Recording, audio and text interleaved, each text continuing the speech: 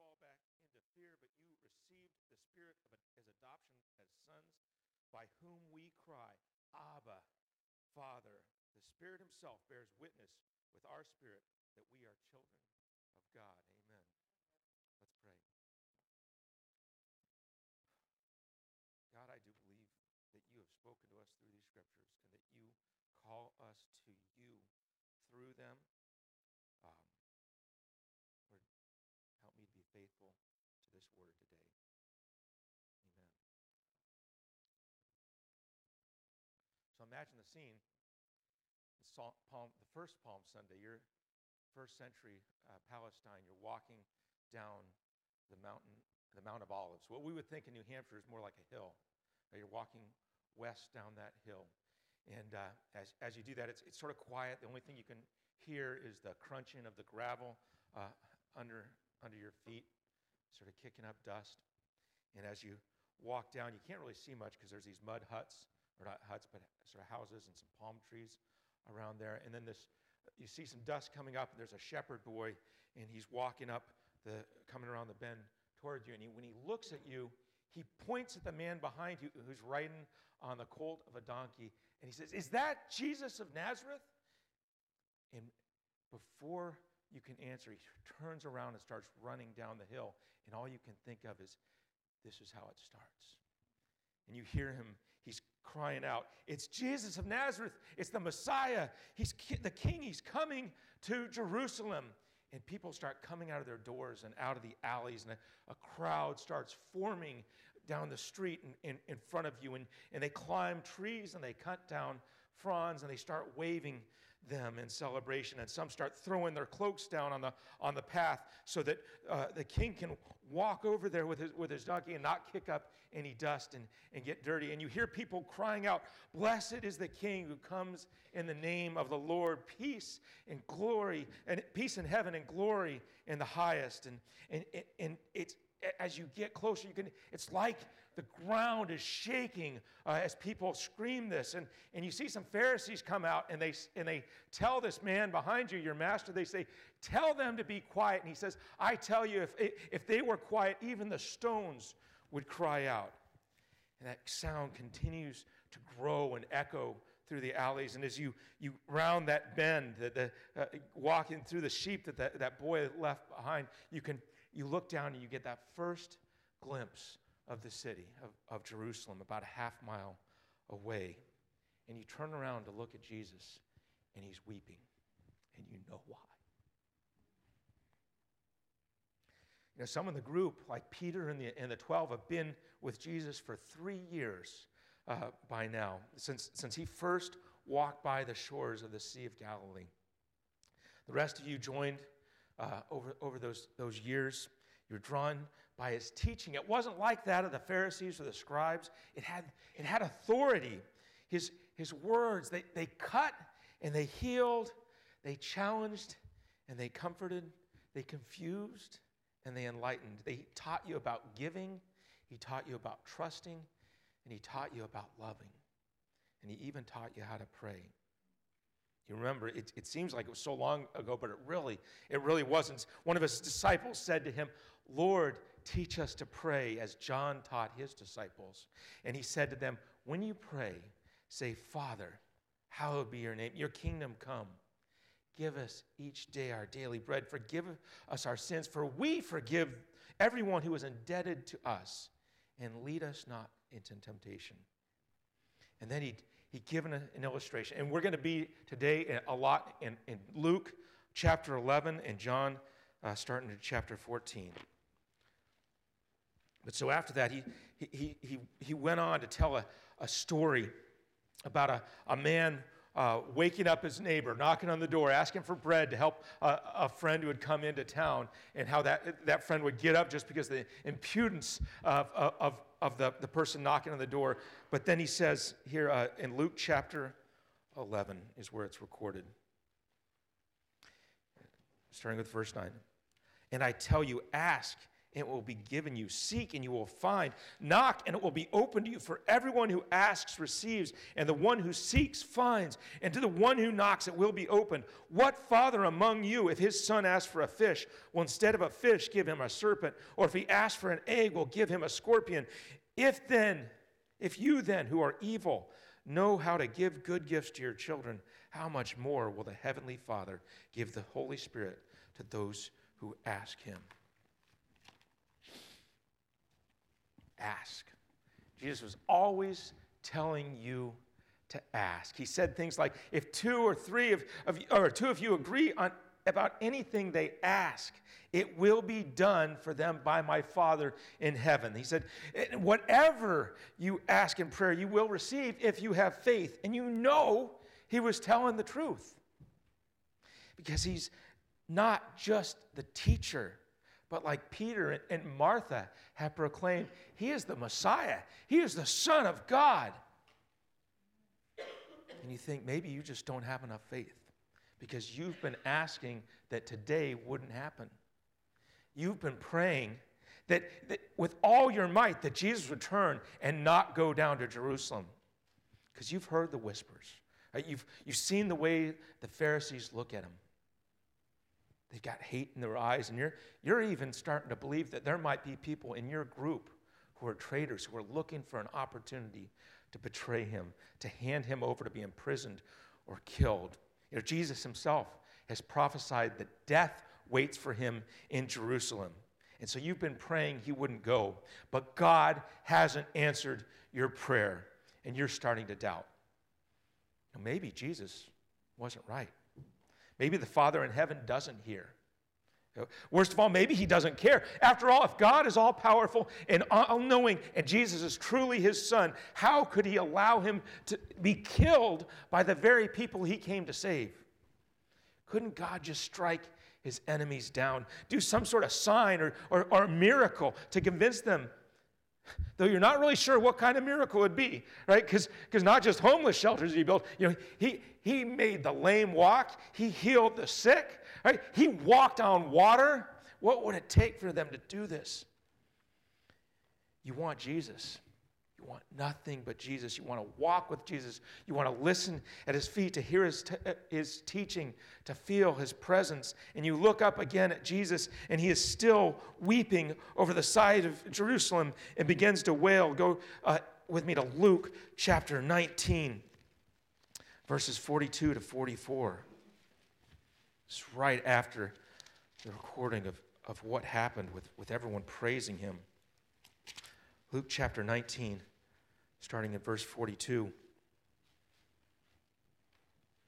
I'll start with verse 41. And when he drew near and saw the city, he wept over it, saying, would that even you had known on this day the things that make for peace, but now they are hidden from your eyes. For the days will come upon you when your enemies will set up a barricade around you and surround and hem you in from every side and tear you down to the ground, you and your children with you, and they will not leave one stone upon another in you, because you did not know the time of your visitation.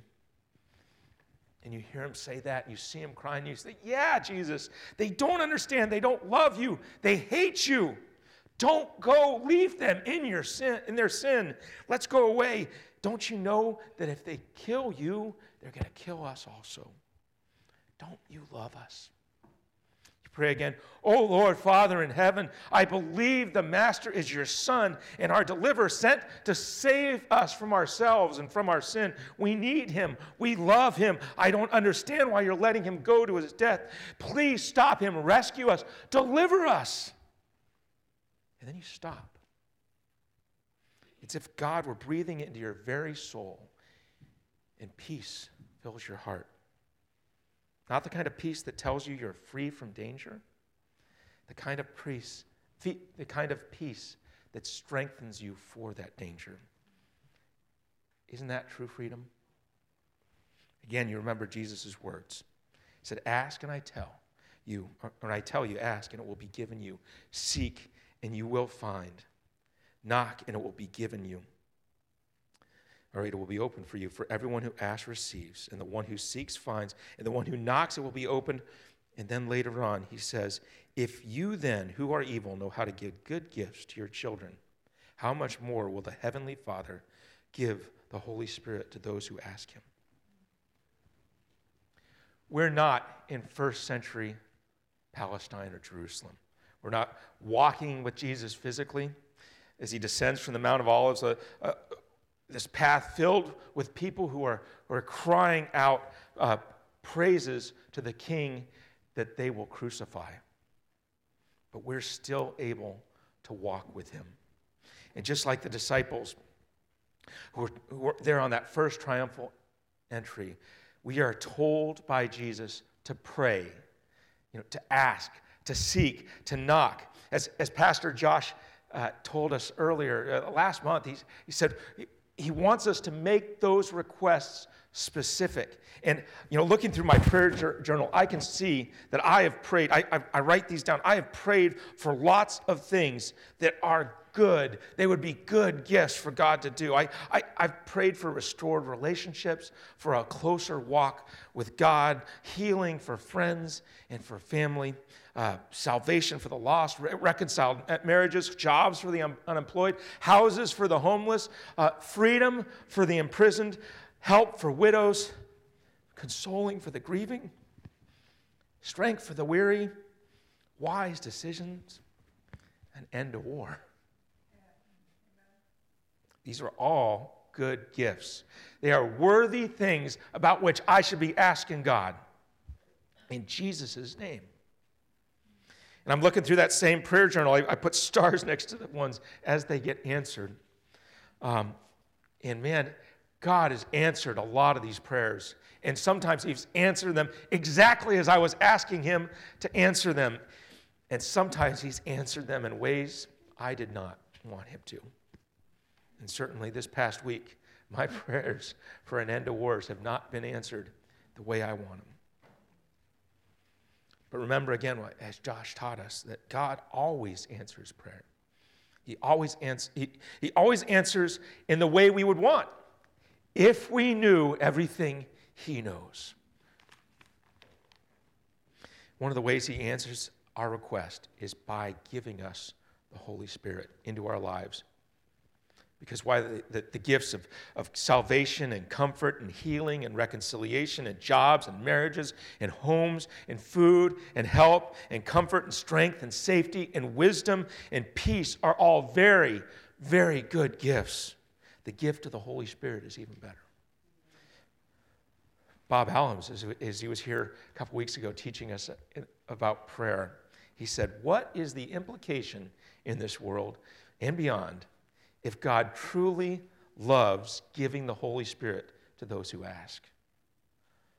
The implication is the whole world changes. It's exactly what God promises to do. We go to John chapter 14.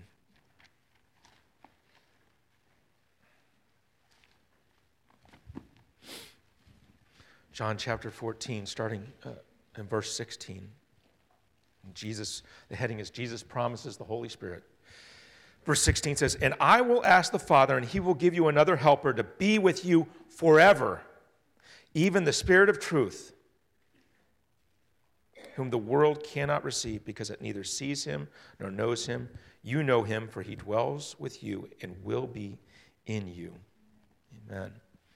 Continues many more times in this next three chapters, which is Jesus saying farewell to his disciples. Right? He says when we ask and when we seek and when we knock, God answers and he reveals and he opens. But what's more, he gives, and not as the world gives, right? Because he gives us the Holy Spirit. And unlike the people of God who lived before Jesus' death and resurrection and ascension, when the Spirit comes in our lives, he stays there. It's not a temporary indwelling like happened with Moses or Saul or David or the people who built the tabernacle, or others who needed God's supernatural Spirit for that time. We are told that the Spirit comes and makes his home in us. And though I imagine that those disciples prayed that Jesus would not be taken from them. Even Jesus prayed that in the garden. But think about this. They prayed for Jesus to live, and God answered with the crucifixion. Because if the disciples had known everything that God knows, they would have understood that the crucifixion was exactly the answer they needed. Because as wonderful as it is to walk with Jesus in the flesh, Jesus himself said that the work of the Holy Spirit was so important that it was to the disciples' advantage that Jesus go away. He said in John 16, if I do not go away, the Helper will not come to you. But if I go, I will send him to you. And so God brought his Son back to his right hand and sends the Spirit. And the Bible tells us that the Spirit will bear witness to Christ. He will convict the world concerning sin and righteousness, that he will teach us. He will empower us to accept Jesus as our Lord. He will assure us of our salvation. He will testify that we are God's children. He will give to us so we can produce fruit. He will give us hope. He will empower us to endure trials. He will give us the words to say even through those trials, and he will enable us to rejoice in our sufferings. That is why the Holy Spirit is the ultimate gift, the ultimate answer to prayer. And God promises that gift. He promises that answer because though we who are evil know how to give good gifts in the eyes of the world, our Father in heaven, who is holy and perfect, knows how to give holy and perfect gifts. My brothers and sisters, Jesus says, if you then who are evil, because we are indeed evil. We've been evil, wicked since birth, right? The Bible says that all of us have sinned and all of us deserve death. But God in his mercy sent his one and only Son to live a perfect and sinless life, to call us to repentance. And a week after he was welcomed as king, to be crucified, to die, and be buried, so that he could be resurrected and ascend on to be with God. But think about that. The sinners he had come to save put him to death. They didn't know, though, that that death would serve as a sacrifice to atone for our sins, the sins back then and the sins today. But in effect, those sins today, the ones that we commit, are the ones that crucified Christ. But that's not the end of the story, right? Because as we're going to celebrate next week, death didn't conquer Jesus. Jesus conquered death. So that all who believed in him, all who would confess him as Lord, would turn away from their sins, turn away from themselves, turn away from their pursuit of the flesh, and turn toward the righteousness of God. And all of us who do that, all of us who submit to the authority of the one true King, receive not only eternal life, but that same gift that Jesus promised his disciples, the indwelling of the Holy Spirit to those who ask him. So, as Josh asks often, so what? So what does that mean to us?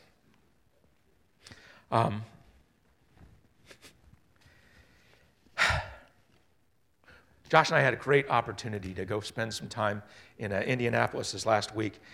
Like you said, like 10,000. I'm not a crowds person. It was a lot of people, but it was impressive to hear some of these people bring the Word of God to us. One of his, Thabiti Anyabwile, that's a hard name to say, from the Cayman Islands, a black preacher who preaches with much more energy than I normally do. But he was talking about Colossians 3, 9 through 10, about this idea of we got to take off the old man, right, and put on the new man. He was saying, we got to crucify the old man. And I love this quote. He said, you got to kill that sucker every day. That's what we're called to do. Because we got a choice to do with this. We can take off that old man and we can put on the new man right there. Or we can pick this up and we can crucify him every day. We can go back, and Hebrews 6:6 says that you can get that taste of what God's truth is, and you can respond to that. You can live that life, or you can pick up that hammer and crucify him again. It's our choice. Martha and I got these rings on our 20th anniversary a few years ago now for each other. They're silver. And this past weekend, I was doing some work on the farm, and I I pull off my glove. I look down there, and it is black. It's been tarnished black. It's sterling silver. It's not supposed to tarnish, right? And so I looked up to see what could have caused that. And it says that what I found out is that sterling silver, is 92.5% pure silver. And pure silver does not tarnish. But it's 7.5% other metals, and mostly copper. And I was working with the stuff that's got a lot of sulfur. And sulfur bonds with copper and moisture, and it tarnishes. It turns black. And so, so I grabbed the silver polish, and man, I got it all nice and shiny. It was looking really good. And then I came in from chores this morning. It's black again. And I didn't work with any more. There was just some stuff, I guess, in my gloves still of this sulfur. Man, that is us.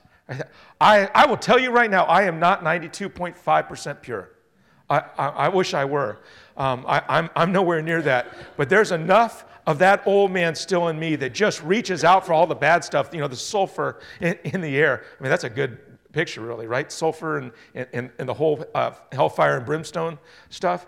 It reaches there, and it turns me black every day. But praise God that when I pray, God doesn't answer always the way I want to, but He brings that Holy Spirit in with me.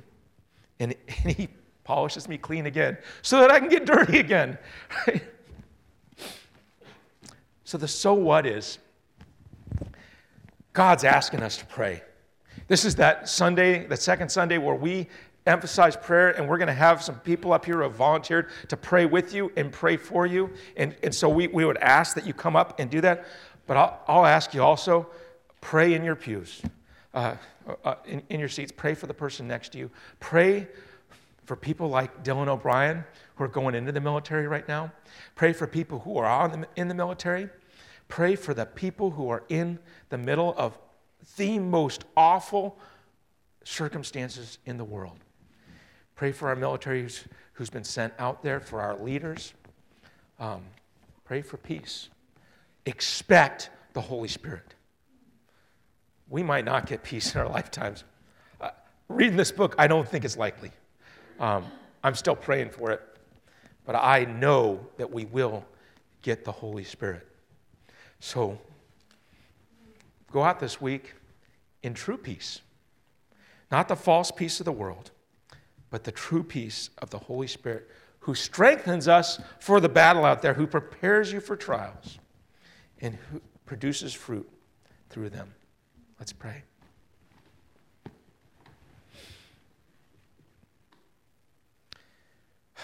God, I praise you for being merciful. You say that you are patient, not wanting anyone to perish. You've proved that with me. God, I confess that I am not 100% pure, and I'm not even 92.5% pure. I am a broken man who wants to pursue my old ways, Lord. But you say that I've been crucified with you, and you say that I am a new creation. Lord, help me hold to that. Act like that new creation, but more importantly, trust in you to make me that new creation, to continue to make me more holy. Make all of us that way. Lord, drive me to pray more. I pray that I would pray more. And Lord, and dwell us all with the Holy Spirit, that we may go out and serve you, to glorify you by serving a hurting world. I pray this all in the name of your Son, Jesus. Amen.